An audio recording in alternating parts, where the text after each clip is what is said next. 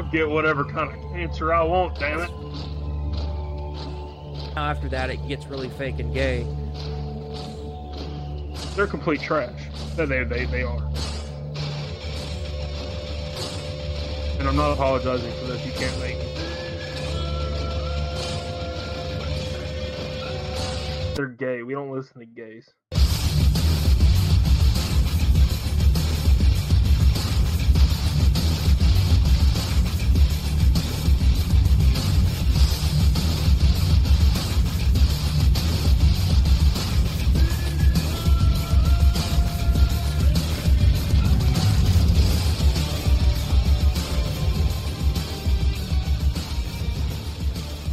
Her just a minute ago, and she's like, I love you, don't get mouth cancer. Thanks, dear. I'll get whatever kind of cancer I want, damn it. That's right. Oh, man. Good stuff. So I got this new,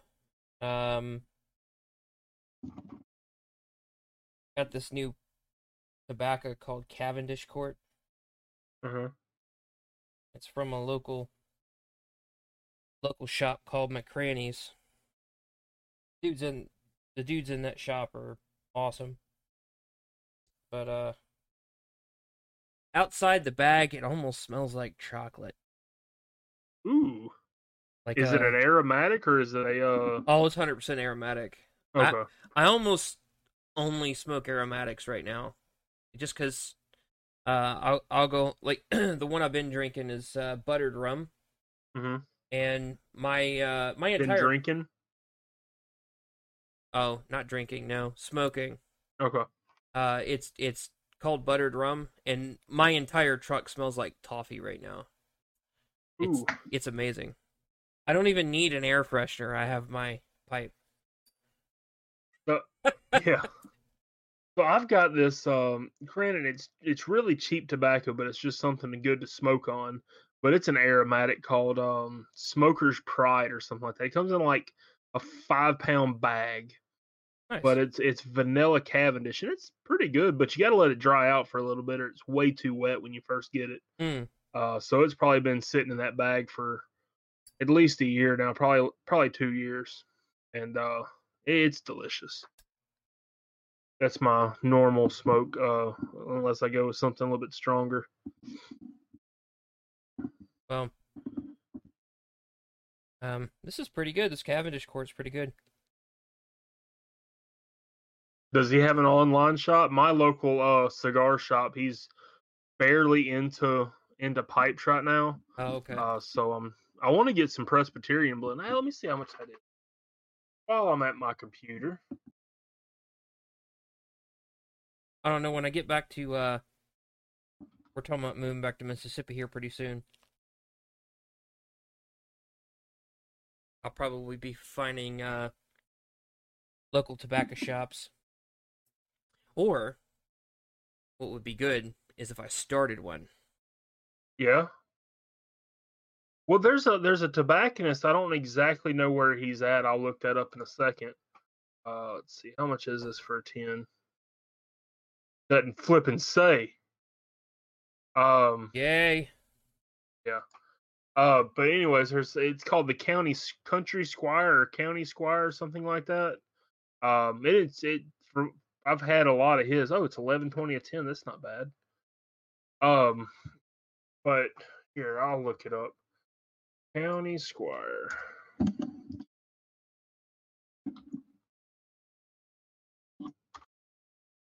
I feel like pipes are having a comeback. They are. I'm seeing more and more people smoke them, or it's because that I smoke a pipe, and I'm just noticing a lot more people. The Country Squire. He is in. Scroll down to the bottom.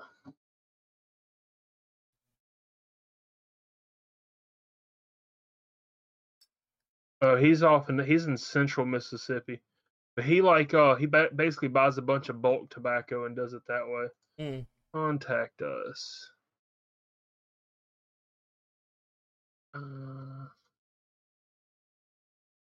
Jackson. Okay, he's in Jackson, Mississippi. Yeah, all the ones that I see, there's 2 pipe shops, and then the rest of them are like vape shops. Uh,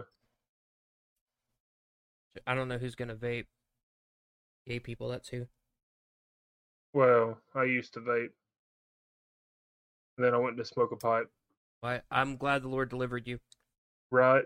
I'm out. Okay, so whenever I butcher my I'm looking at pipes right now, and when I when I butcher my Billy this year, probably gonna take one of his horns and make me a pipe out of it. Hell yeah. Yeah. Pipes are expensive though, yo. They're Uh, really expensive. it can be, but they don't have to be. Yeah. Corns are like stupid cheap. Well, yeah, but they don't last as long, do they? Depends on how well you take care of them. I mean, it's just like any other pipe. Yeah. I mean, they're not going to last as long as the other styled pipes, especially the wooden ones. But I mean, they'll last long enough. I mean, $8 will last you a while. Right. That is true. I want to get me like a straight stem pipe because I got me a um curved briar pipe, Mm, and it's pretty good. The stem wants to come out of it a lot, but I know why, and that's because of improper pipe care. Um, mm, yeah, it was when I first bought it, it wound up getting wet, and that part never really like went back to normal. So because it swell up. yeah, Mm. and then I cleaned it the other day, and now it just won't like go back in because I'm guessing like some stuff was like kind of keeping that stem in there a little bit better. Yeah. Whenever I went and cleaned it out, yeah. So I got some electrical tape wrapped around it. It's okay. It still smokes. I don't care. Just electrical tape. Well, it's white electrical tape, so it actually like accents it a little bit more. It's like this freaking Dunhill Sherry Briar pipe, $550. Oof. I mean, it looks cool. Shit though. Here, I'll send it to you. Yeah, that looks really cool. That all black look. That's awesome, dude. Yeah, I like it but squared off. It's got a nice. We'll have to put pictures of this in the cast when we're on the video. oh yeah.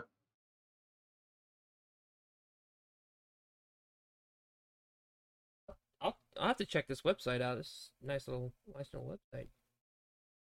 Well, this is the first time I went on the website, but a friend of mine, he used to buy a lot of tobacco from this guy, and yeah, I like the little devil's acorn that they got the Missouri Meerschaum corn cob. It looks like an acorn. Yeah, That one looks cool. I want to get uh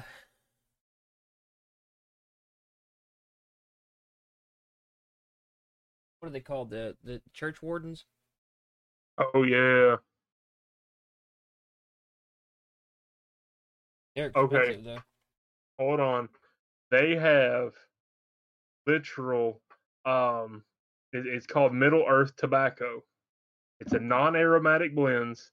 One of them's called Bag End, which is a traditional Scottish.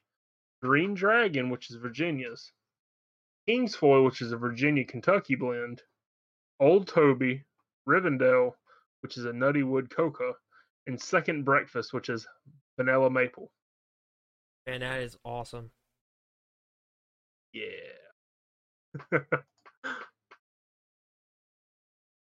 Actually, the church wardens aren't that expensive. They're not as bad as I thought they would be. The one up at the local pipe shop is only I want to say he was selling it for it was less than $80 because he didn't have a pipe up there that was less than 80, but I think it was like 60. Hmm. According to one of our old mutual friends, he says it smokes like crap, but I think that's just because he doesn't know how to smoke.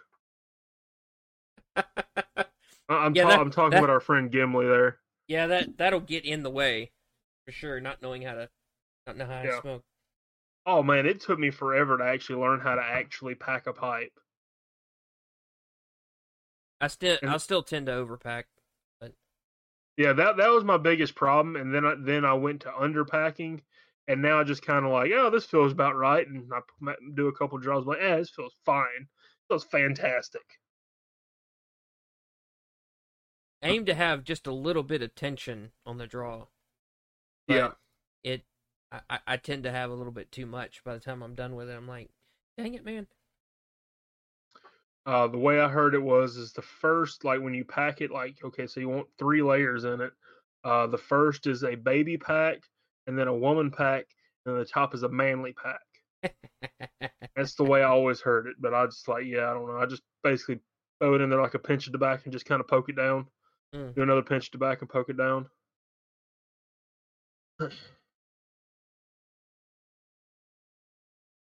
I need I'll, to get me another pipe tool because mine gone somewhere.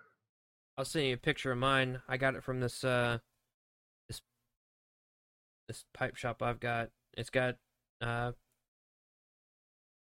of like a Swiss Army pipe tool. Is it like a 3-way check tool or check pipe tool? I'm about to send you a picture of it. Uh, It's kind of stylized like a pipe. oh, that's cool. I like that. So it's got the packer on the back end. Hold up. I can't ignore this picture. Do you have Tony's Satcheries at your work desk? Yeah, 100%. Yeah. I I'll, I literally put it on everything. So, yes, I even have that. So I have it on my desk at work. I have a thing of Tony's on my desk at work, and I keep that and mustard pretty much within arm's reach because it's one of those two that goes with me everywhere. That's just so rant. Like I wouldn't think you kept it in like your office workspace or wherever. Yeah, I mean, it's not like it's gonna go bad. It's true. That's true. Of course, I guess I really don't need to buy me like a pipe tool. I can just make me my own tamper out of some like a good hardwood. Um, that's what I kind of do, anyways. Is I just cut off a little branch or whatever and do whatever I need to with it. So I saw some of those like wooden tamps, and they've got like a little duck bill on the back end. Uh huh. That duck bill kind of doubles as a poker and a blade. Yeah. Well, get this. Okay, so a metal pipe tool, kind of like what you have, but it's not fancy. It's just a regular metal pipe tool. Mm-hmm. Is $3. Huh. The bourbon barrel tamper that's made of wood, which is out of stock by the way, is $17.99. My goodness. Yeah, I'm like, what the crap? Oh, they sell butter balm and beard wash and beard oil. Market into the hipsters now. Yep. They got a 6-pack of the little ring tamp poker blade combo tools. Mm-hmm. Like $12.83 at Walmart. Really? I've never seen Walmart carry anything pipe related. I'm highly suspicious of this. Hand pipe threader set.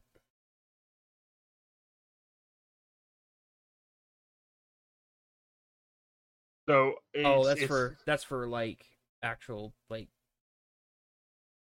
metal pipe. Oh. Okay, so it's packed away somewhere, but when I find it I'll send you a picture of it. But Dad brought home a pipe from the army. I never knew he had it. It was like stuffed in his drawers somewhere. And but it's like a little German head with some tassels coming off of it. With the top of the pipe has like a I don't know what to call it, but it's like a little metal cap that just like folds over onto the bowl itself. Uh-huh. And I want to get that fixed because the stem came out. It's not broken, but I think I need like some cork to wrap around it so that it stays in. But I'm interested in getting that functional because that'd be a pretty cool pipe to show off to people because it's like a little figurine head. That's pretty cool. Yeah. There you go. There's that tool, by the way.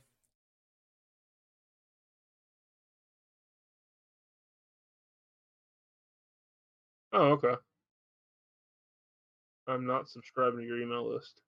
Yeah, don't do that. Doesn't have a price on it though.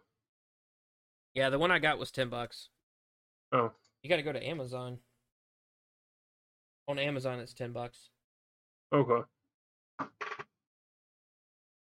I had one that looked like a nail that I used for a little while. I had two of them actually, and I don't know what happened to it. Yeah, I lost mine that looks like that too. Yep. All right, so you were talking trash about Lord of the Rings. Oh yeah. The movie Lord of the Rings sucks,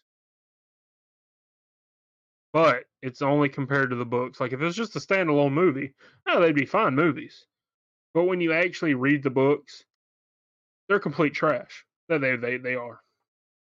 And I'm not apologizing for this. You can't make me. I don't want you to apologize. I just want you to know you're wrong. What? How am I wrong? Like think about it. Think about it. We were stolen. If you only watch the movies, okay. So the majority of Lord of the Rings fans have only watched the movies. Now I say fans very loosely here. Okay, I'm not talking I was about about actual. to say like. Yeah, I'm using fans very loosely. Like, oh, I love Lord of the Rings. Oh, which part of the book do you like? Oh, I've never read the book. Well, then you ain't a fan, homie. But anyways, They're a fan of the and I was movies. like, do what? They're a fan of the movies. Yeah, and I was a fan of the movies for a long time, but I realized I might need to read the books. And oh boy, did I realize how much I was missing out on. I was missing out on the entire Tom Bombadil section. I was missing out on trying to think of one from the Two Towers. I can't think of it right now. Uh, I was missing the ravishing of the Shire and the retaking of the Shire. A central part of the last book is taking back the Shire, and you're not gonna show that in the movie. Like you can't even give that 10 minutes. Ah, a bunch of bull honky. So I think the problem is, and Tolkien actually acknowledged this when he finished out the books, that the books were not something that you could actually translate to film. And a lot of people take this, the massive battles and all that and whatnot. No, I don't think that that's what he was talking about. I think that he was talking about, in the wider scheme, the themes that are going through the book can't really be translated. So I felt robbed as well when I, didn't see Tom Bombadil. But it's kind of hard to put that into a movie and make it make sense. Very difficult to do that. Now, if somebody can do it, that's fine. But I don't think they had the crew for that. I think that there would have had to been some cast changes for that to be even possible. But I don't know that they would actually get across the the more esoteric elements of the book through the medium of film. Well, I'm not exactly saying that they should have gotten through every line of mythos that was in Lord of the Rings. That's not my argument at all. My argument is there are central themes of the book, and you just completely ignore them.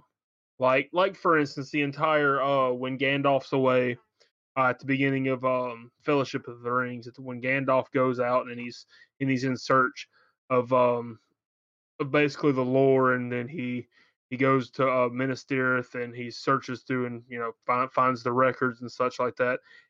In the movie, it's like everything's happening quick, but in the book, it's years goes by before Frodo actually makes that journey. And then the whole, yeah, I mean, I'm not going to sit here and nitpick everything, but at the same time, there was a lot of stuff that was robbed in the movie, and then they added a bunch of stuff that I don't think was necessary. So, like the time and distances being traveled, it's hard to really get that through on film. Like they kind of referenced it a little bit with the the aerial flybys or whatever, but it wasn't. It's not. That's not something. I mean, the only way to really acknowledge that is to have 5 months of traveling. And it doesn't really work for a film. That's kind of what I'm getting at. Is time scale's all messed up in that. One of the things I think they did translate well was the speech that Gandalf gave to Frodo was actually spread all across the first film instead of just being at the beginning of the film. He had it spread out, all the way through Moria, where the last part of that speech took place, where he talks about, it was mercy that stayed Bilbo's hands, and we don't know what people's end is going to be. We only know what we have in front of us, and mercy has a role to play in how we act things out. Yeah, Gollum probably deserves to die, but is killing him really the thing you need to do? Because you don't know what future is going to come out of Gollum. And that was all in the first, that was before Frodo ever left the Shire. They had that whole conversation. But he stretched it out, and it comes through as bits of wisdom that Gandalf is giving throughout the entire film. And I think that was great. I think that was a great way of handling it, personally. Okay, I can't argue with you about the how he did the speech. I'm not going to argue that section. I'm arguing.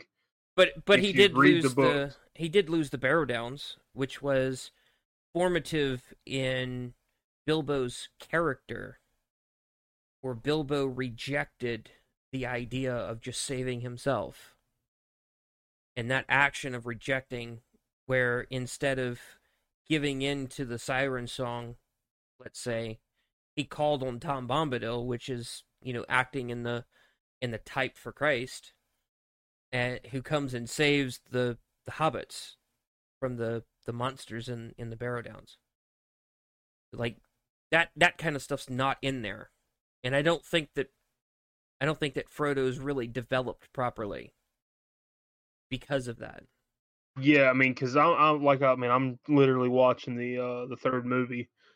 Paused it to come back here and talk with you, and Frodo just seems like a flat character. I mean, he really does. Now Samwise is there. Samwise, I mean, in my opinion, I think Samwise is the hero of the entire thing. Of the movies, for sure, yeah.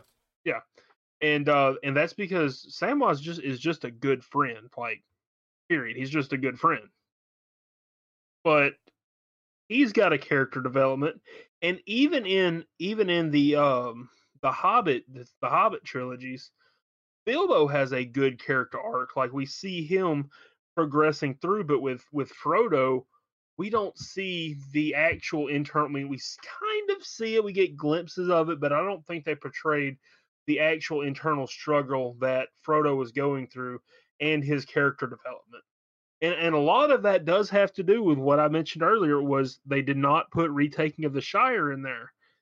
If they'd have put that in there, they could have added more onto his actual character development and made him a three-dimensional character. Well, and that also would have shown, Doug Wilson talks about this, it would have shown the contrast of the kind of feckless and impotent warriors that the hobbits were before they left versus what they were when they came back. They were the mighty men of valor when they came back after their stunt through Middle Earth. Yes. But before then, they were just little feckless hobbits who were having fun running around and stealing corn. I don't like how they treated the Gaffer, where the Gaffer actually hid them from the Black Riders in the book. In the movie, he's just throwing corn around, and he's a bit of comedic relief. Oh, you mean Farmer Cotton? I'm sorry. Yes, Farmer Cotton. Okay, yeah, because I was wondering what you were meaning by Gaffer, but yeah, Yeah. No, yeah, and I totally agree. I like the character Tom Cotton, and because even at the end in Return of the King, he comes back and he allies with the other Hobbitons, and they defeat the bandits that come and take over the Shire. And I don't think why they took that out. I have no earthly idea. Because there were But already a bunch of endings.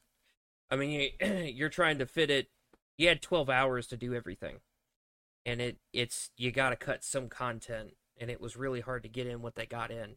That's what I'm saying. Like, unless you're doing, now this is the. I'm gonna go ahead and say something blasphemous. This is the one thing that I'm a little um curious as to how Amazon's gonna do Middle Earth. I'm gonna watch the first episode just to see how bad a direction they take it. they're gonna have gay elves. You know it. Maybe we'll see. We'll see. Um, they might throw a tranny in there, but we'll have to see. I'm curious to see what they do with it, because it's got a lot of promise, but to be frank, so does a lot of other media that they destroy. Now, I was I was actually I actually really liked what they did with Man in the High Castle. Um, I liked the original book. There are a few scenes that I wish they would have taken over from the book, but I think they kept the spirit of the book in the show and actually did a lot more with the themes. So like in the book, what's being handed out were pamphlets and war propaganda. But in the show, it's actual like movies, like home movies. And so there's a difference between the medium that's being used to convey this stuff from the book to the film, to the show rather. But they still kept the essence of what was happening. And I really liked how they developed the story regardless of the way they changed it. So there's a way you can recreate a show, change some plot lines and character details, or even, whole story arcs, and still keep the essence of a thing. But there was a lot of homeliness that the films lost, because they didn't focus on those things. The Farmer Cotton, for instance, perfect example. How he not only housed them, but he had like a full, several course meal for them, making sure they were fed and they were able to wash up and rest for the evening. And he didn't pry too much into their business. He was a very good host. It was the whole point that the hobbits wouldn't have gotten out of the Shire if it weren't for folk who were kindly and who gave the generosity and the hospitality that was required to save the hobbits. And you lose that in the film. And then instead they go to Bree, and Bree looks like the typical, pirate hideout with everybody going "Rawr" everywhere. Instead of it being a town full of people that's about to be disturbed by the Black Riders. It looks like it's already disturbed. Yeah, and that darkness that he kind of put over it, I don't really like that. But I like the films overall. I like the focus on the characters in some ways. I like the way that some of the things were played out. So I guess my pushback here is I wouldn't say that they suck. I would say that they don't do the book justice. But I'll also say, in parallel with that, I don't know that a film could do it justice. I don't think that I don't think it's one that can get translated. Because Tolkien was going for a myth. He wasn't going for a story per se, even though it's got a good story in it. He was going for a myth. Yeah, no, I get what you're saying, and I just think the movies just are so two-dimensional compared. And I know, like I've been saying this, we can't judge the book by the movies and vice versa because they're two completely different mediums. But I just think the movies, think about it, they had a trilogy for The Hobbit, and each one of the Lord of the Rings books is as big, if not bigger, and has more content than The Hobbit. Wouldn't those three movies be, at least deserving of sequels like um, Fellowship 1 and 2, Two Towers 1 and 2, etc.? Yeah, I think the better way of doing it, which at the time, big epic movies was a thing, and thrillers and action films were in vogue at the time, and so they were just translating to keep it in vogue at the time. I think if they tried to do it now, they'd do exactly what they're doing with Middle Earth. They try to make a series out of it, which, let's be honest, Lord of the Rings as a book trilogy, it's much better off as probably about 60 or 80 hours of screen time. Over the course of 3 or 4 seasons. It's much more inclined to that. But that's to get all of the details. Like the thing that I really appreciate about Tolkien is that food plays into the story. Like he goes to great lengths trying to describe this homely atmosphere where the hobbits are sitting down at Cotton's table and they're having this meal in front of them, and he kind of goes into a little bit of detail about the meal so that you can almost taste what they're eating, or you at least have that in your mind. And the films don't even really regard food that much, Except for the one scene in Return of the King where he's like biting a tomato in half and it goes down his chin. Speaking of food, though, so those books actually got me to experiment more with red wine, um, because they drink a lot of wine, and they're like in beginning of the Hobbit, Gandalf wants just a glass of red wine. Like, red wine sounds really good, so I've been drinking red wine. There you go. And actually, I like it. Like yeah, I like it. I might even say that I like it better than whiskey. But there's a time and place for both. Not saying I gave up whiskey. Well, I'm just saying them's fighting words. Don't go too far. I didn't insult whiskey. I'm just saying I might personally like this better than whiskey. Oh, good. So we're kind of going back and forth about Lord of the Rings.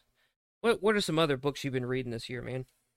Okay, so since we're on the movie versus book subject, earlier this year I read / listened to most of my books I consume via audio, so you can at me if you want. I don't care.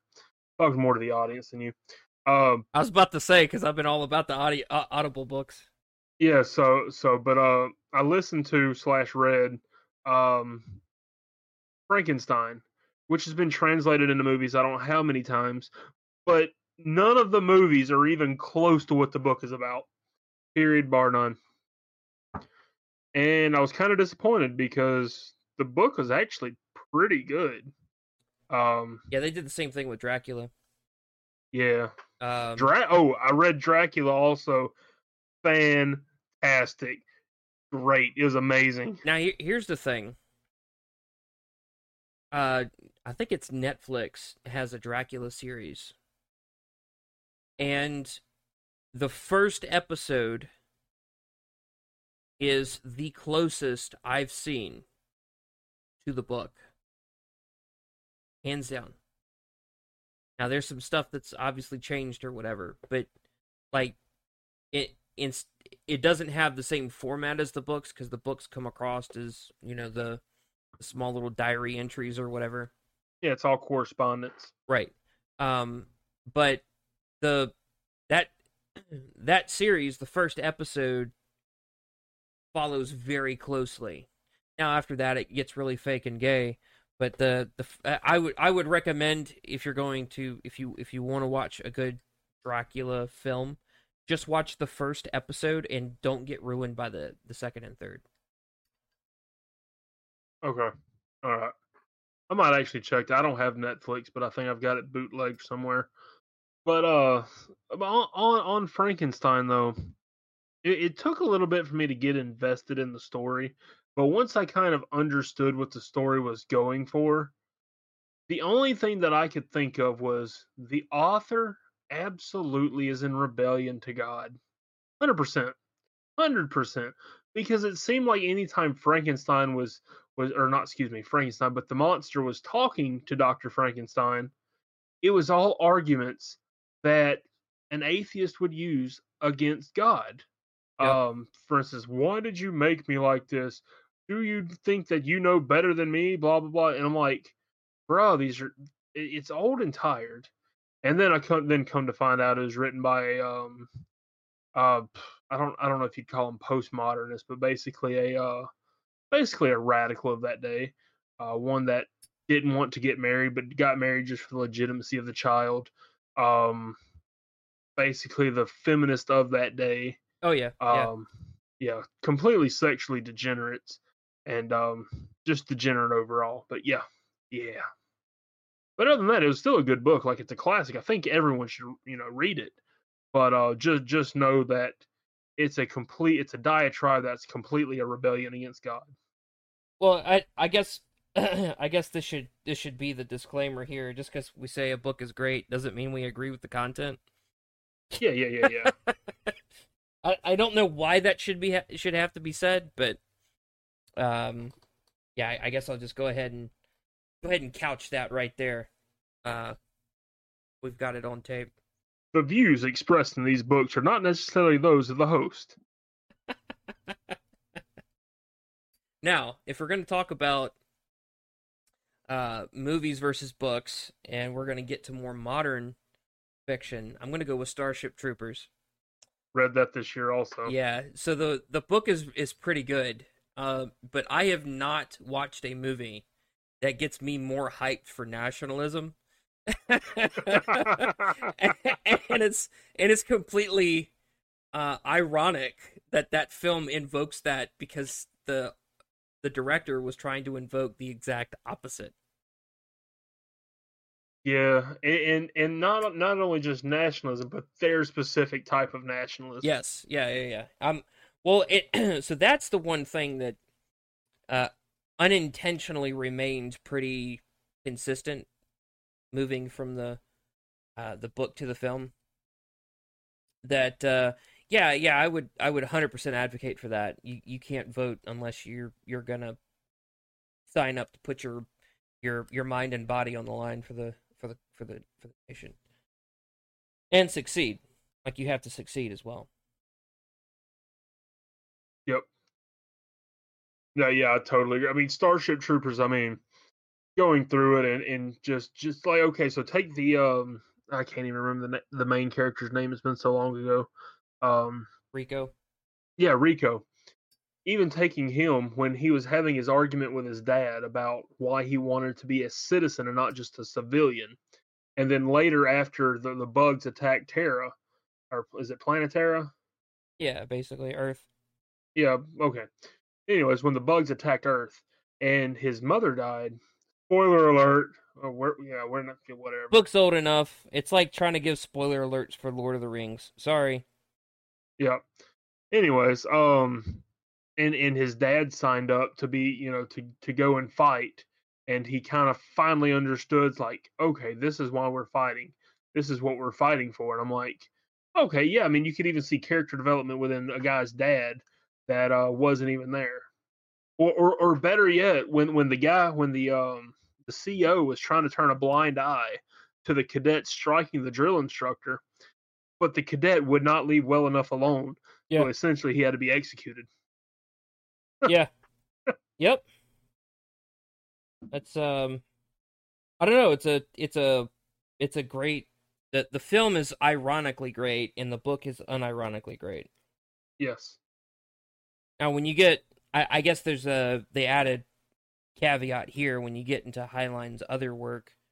We all have to acknowledge here that Heinlein was a degenerate, and he advocates for his degeneracy in his other books. But I think politically, Heinlein's actually pretty sound. I don't even know anything about the author. I just read the book.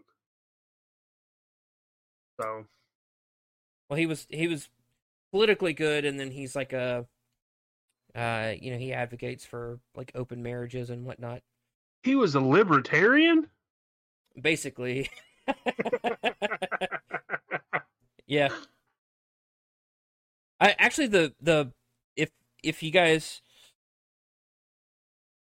are interested, I'll put it in the description here, but one of the best reviews from Sargon of Akkad had to do with Starship Troopers. I would recommend watching that review of Starship Troopers because he actually breaks it down, and he's very he intuits the themes of Heinlein really well. So I'll add that link in the description. But yeah, 100%.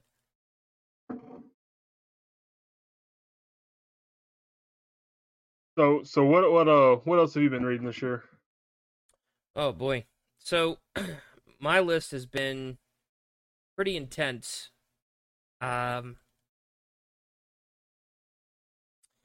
started out this year with American Awakening and Return of the Strong Gods. American Awakening is by Joshua Mitchell, and Return of the Strong Gods is by R.R. Reno. I think my current political position could probably be best summed up by American Awakening.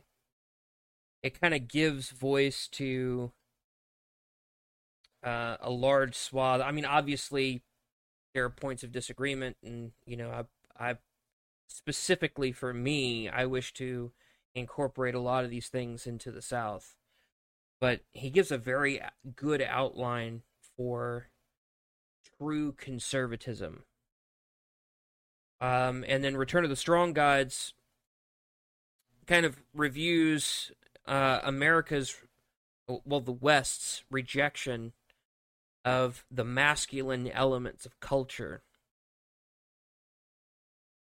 in general. Nationalism, strong borders, defense of one's people, of one's country, taking a hard line on things like poverty instead of this gaslighting government swamp where they want to just hand money out to people who are poor. There's this element of traditional culture of, if a man doesn't work, he doesn't eat. And this is held in coordination with traditionally in the West, we have this idea of we follow the scriptural idea of, if someone doesn't work, they don't eat. But we kind of hold that in parallel with things like grazing laws and whatnot. America's rejection of the masculine elements of culture largely had to do with our reaction to Nazi Germany. Okay, you're going to have to flesh that out. So, the killing that the Germans did in Poland, in France, in just about every area they occupied, there were a bunch of people who died. And they were killed specifically for three reasons. Number one, the Germans needed slave labor. Unfortunately, the Germans were not exceptional in their use of slave labor, either in means or in methods. And often was the case that in war, when you conquered a people, you would use their people for slave labor. And a lot of times you just work them to death. And that's if you go down the coastal defenses in France, there's accounts of and entire groups of people who can account of and images of people being worked to the point of near death because of exhaustion, and then they are shot and just moved over to the side, and the people have to just keep working. There were people who they're pouring the concrete on the coastal defenses, and they're to the point of exhaustion because concrete work is really hard. I've done it. I know it's very hard. But they were exhausted, and they get to the point where they can't hardly move, and they would get shot and just dumped in the concrete, and they become part of the superstructure of this building. That stuff happened. And the difference between World War II and most other wars is that video propaganda was used like it was never used before.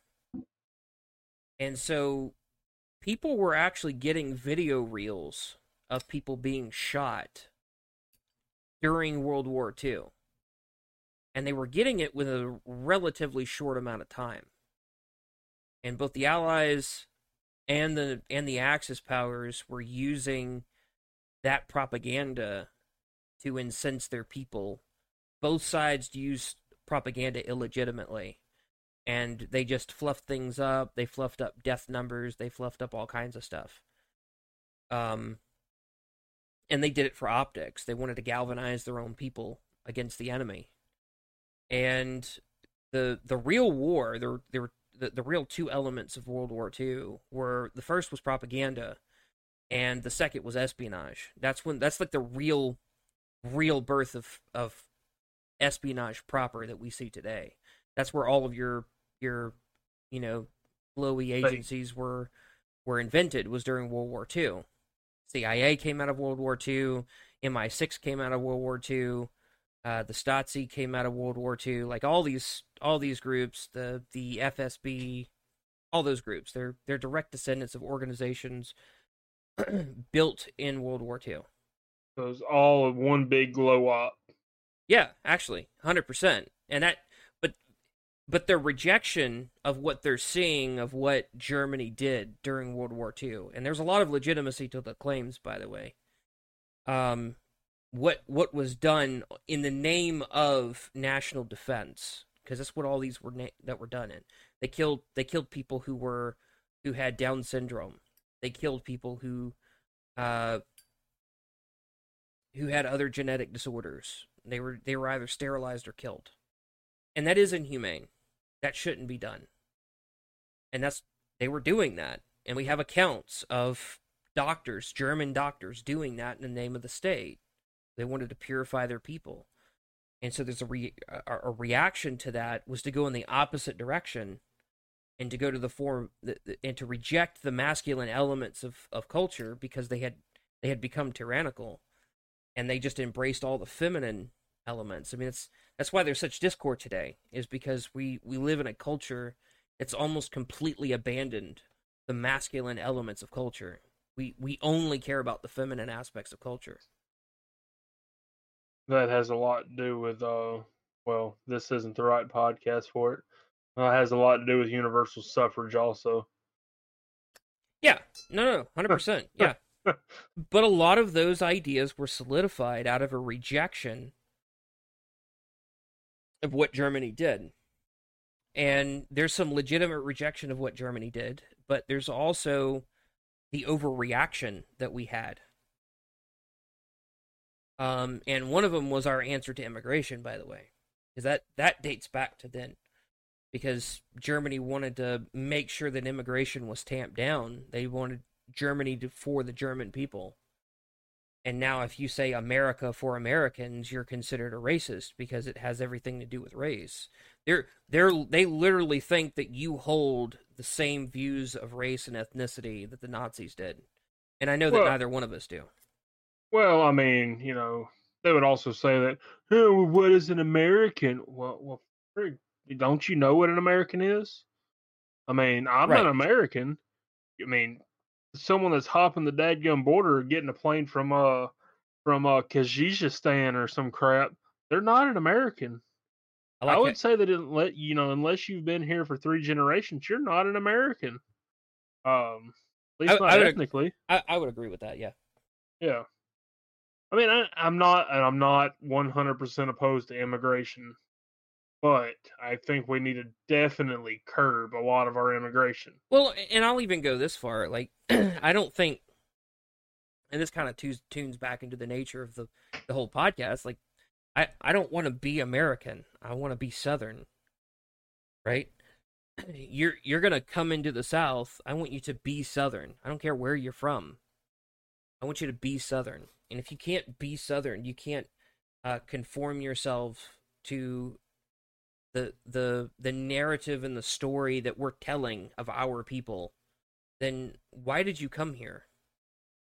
And Cheaper taxes. well, almost invariably, it's either cheaper taxes or they get free stuff. Yeah, I mean, really, Yeah. that's what it is. They hate our culture. I mean, I've talked to plenty of them. They're like, "Oh, y'all are just a bunch of backwards down here." Then why the frig did you move down here? I mean, Well, I mean, you come from Midwest that ain't got no dad blame culture. You're gonna come down here and tell me how to do stuff? No, I'm good, bro. I mean, the Yankees and the Califags are one thing, but I mean, I'm even talking about the people from the Latin countries down in the Central America, like and even South America. Like they don't have a whole lot of love for our culture and for our people. That all they care about is they're going to get a good job, so they're gonna get free stuff because they can't get the kind of jobs here that they'll get down there.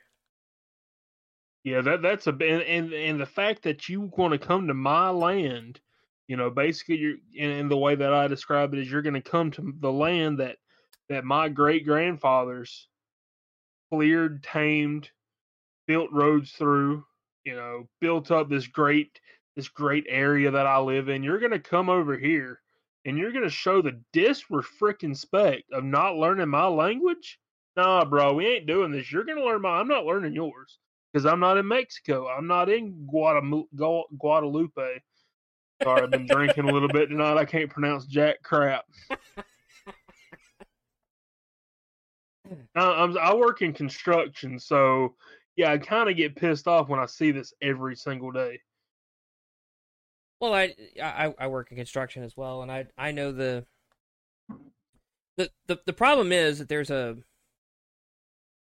duality to this. It's not as simple as a condemnation of their actions because a lot of these guys are good guys. I know many of them that are good people. There's a lot of them that aren't good people, and there's a lot of them that while you're walking by, all they want to talk about is La Raza, La Raza. For any of you Spanish illiterates out there, that means the race. They want to protect their Latin racial identity. But there's some really good guys that come over the border illegally, and there's a lot of those guys who they came over the border legally, but they overstayed their visa. And I would have less of a problem with the guys who overstay their visa because the renewal of their visa has more to do with them getting back up with the coyotes that got them here, because that's how they renew their visa, is through those coyotes, and they got to pay that coyote like $8,000-$10,000 just to stay in the U.S. But the United States federal government encourages the coyotes, like they encourage them as a source of income, I would say. Well, I think the coyotes glow in the dark, so. Well, I'd agree. Some of them, not all of them. But, I would agree with you. I'm just saying, like the United States federal government's complicit in making sure these guys are just a steady source of income for coyotes. It's all about spigot pointing. Yeah. Oh yeah. So it's kind of frustrating because in a sense they've got the boot on their neck too, in a very real sense. And so these are things you have to factor in. Now, some of these guys do come over here and they try to, as best as they can, adopt our culture. And I know some second and third generation guys who are, by and large, they're pretty much Southern in the way that they act and the temperament and how they interact with the culture. And in large, they act Southern. And I'm okay with those guys, to be honest. I'm good with those guys. Yeah, and I also see a lot of, especially with the Latin communities, they self-segregate themselves. Yes. Um, I'm actually a proponent of voluntary self-segregation. If you don't want to be around some people, just don't be around them. Like I shouldn't force someone to interact with them. Um, I think okay, so just go ahead and lay this out since we're just doing a straight, we're just riffing tonight. Um, I think Jim Crow South was bad, but I think that forced integration was even worse Yes. because the people of the South actually wanted Jim Crow versus we didn't want integration. So I think we just jumped from a frying pan to the fire where it should have been you have a right to choose what you want to do. If you want to segregate yourself, you can. If you want your gas station to not serve black people, I think you have that right because no one should force you to associate with people you don't want to associate with. Um, Man, you're just racist. but well, obviously, I mean, of course, I'm white and I'm Christian and I'm Southern. Good night. I might as well just be hung from the gallows now. But Don't worry, I they're coming for you. oh, they are good. I'm ready to die. Let's do this thing. Let's get this big igloo started. How's that movie quote go? I'm your Huckleberry. Yeah, I'm your Huckleberry. Hold on, crap. I'm your Huckleberry if you're Daisy. Yeah, he's got a little bit too much wine in him, fellas. He can't quite do the quote right. No, I can't. I really can't. Actually, I just ran out of the whole bottle. Dad, blame it. But anyways, no, for real. Like, I just think people should be able to associate who they want to associate with. Like, I mean, I have friends of all different shades of colors. I've got white friends and I've got Irish friends. I don't. He went there. Anyways, we never should have let the Italians in. I'll just go ahead and say that. Oh, so another thing that I've been reading a lot this year. I've been reading the scriptures a lot more than I normally do. That's a good thing, man. It really is a good thing, and it has. I look at the world a lot differently. But between reading a lot more myths and then also reading the scriptures, I'm not calling the scriptures a myth. However, they do have mythological elements to them, and we should not discount the myth that is within scripture. I'll go as far as Lewis said, and I'll say that Christ was the one true myth. Yes, yes. He was the myth to fulfill all myths, but he actually lived. Not all myth is false. But it's not true in the historic sense in which we're thinking. But Christ was true in the historic sense in Yes. which we're thinking. Yeah.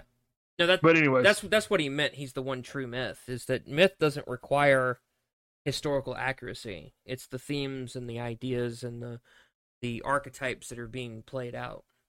the scripture's just one long myth, right? But it's true. It's because all scripture points to Christ. It's the one true myth. Okay, and we take this, and if we actually look at it from a backup view, like let's stop being so autistic in our view of scripture for a second. Let's not look at everything didactically, but let's just listen to the story, how the prophets and the apostles portray it out through time, and we see this grand element, as Douglas Wilson says, the whole point of the Bible is to kill the dragon, get the girl. Yeah. And that's literally how the look at it- story ends, by the way, guys. I know this is a spoiler, but Revelation literally ends with the killing of the dragon and the getting of the girl. Yes. And the establishing of the kingdom. Yes. So I'm going to go ahead and spoil it for you. That's what happens. That's the end. That's the end of time. That's God's eschaton. Is kill the dragon, get the girl, build the house. Wait, is God post mill?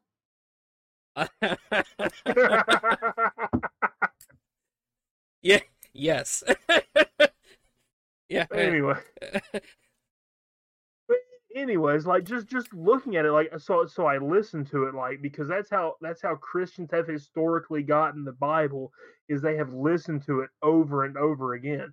By the way, recommendation out there, if you want to do something to totally amp up your spiritual game, listen to the Bible every single day, or read the Bible. If you want to read the Bible, go ahead and read it. I don't care, and do it. And there's a plan out there called the Bible in 90 days.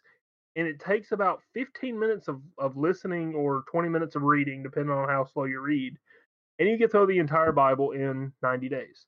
That's 4 times a year, if my math is right. I'm from Alabama. I don't know if my math is right. I'm not asking you because you're from Mississippi, so. Yeah, my math's just as bad. But, so kind of paralleling that, another good one, and one I started because of the books that I've been reading. As It Happened, it's another one of the plans on the Bible Gateway app. And it takes all of the books and chapters of the Bible and puts them chronologically. So, as you're going through the Old Testament, for instance, the story of David split between the King's Chronicles and everything, all the other passages that he's in, incorporates the Psalms, etc., as he's going. So when David hid from Saul in the mountains, it incorporates the Psalms that David wrote while he's hiding in the cave. Guys, be poet kings. Be warrior poets. There you go. That's what I'm saying. Like, philosopher kings and warrior poets. Like David was. You should too. When nobody called David gay. Oh, that's hot. Well, some of the newfangled guys are, but that's just a way for them to justify their degeneracy. Yeah, but they're gay. We don't listen to gays. This podcast will be demonetized.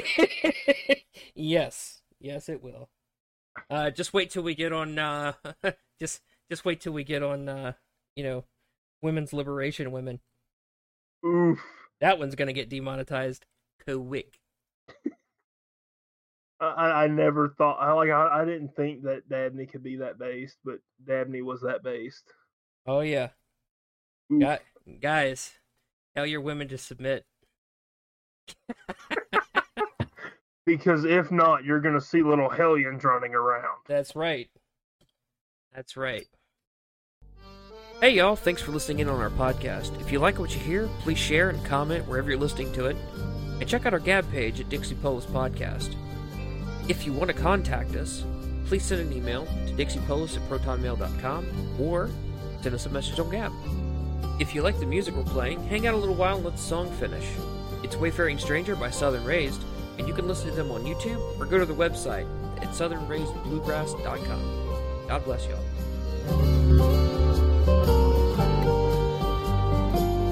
I know dark clouds will gather around me. I know my way is rough and steep, but beauteous fields lie just before me, where God's redeemed their vigil keep. I'm going there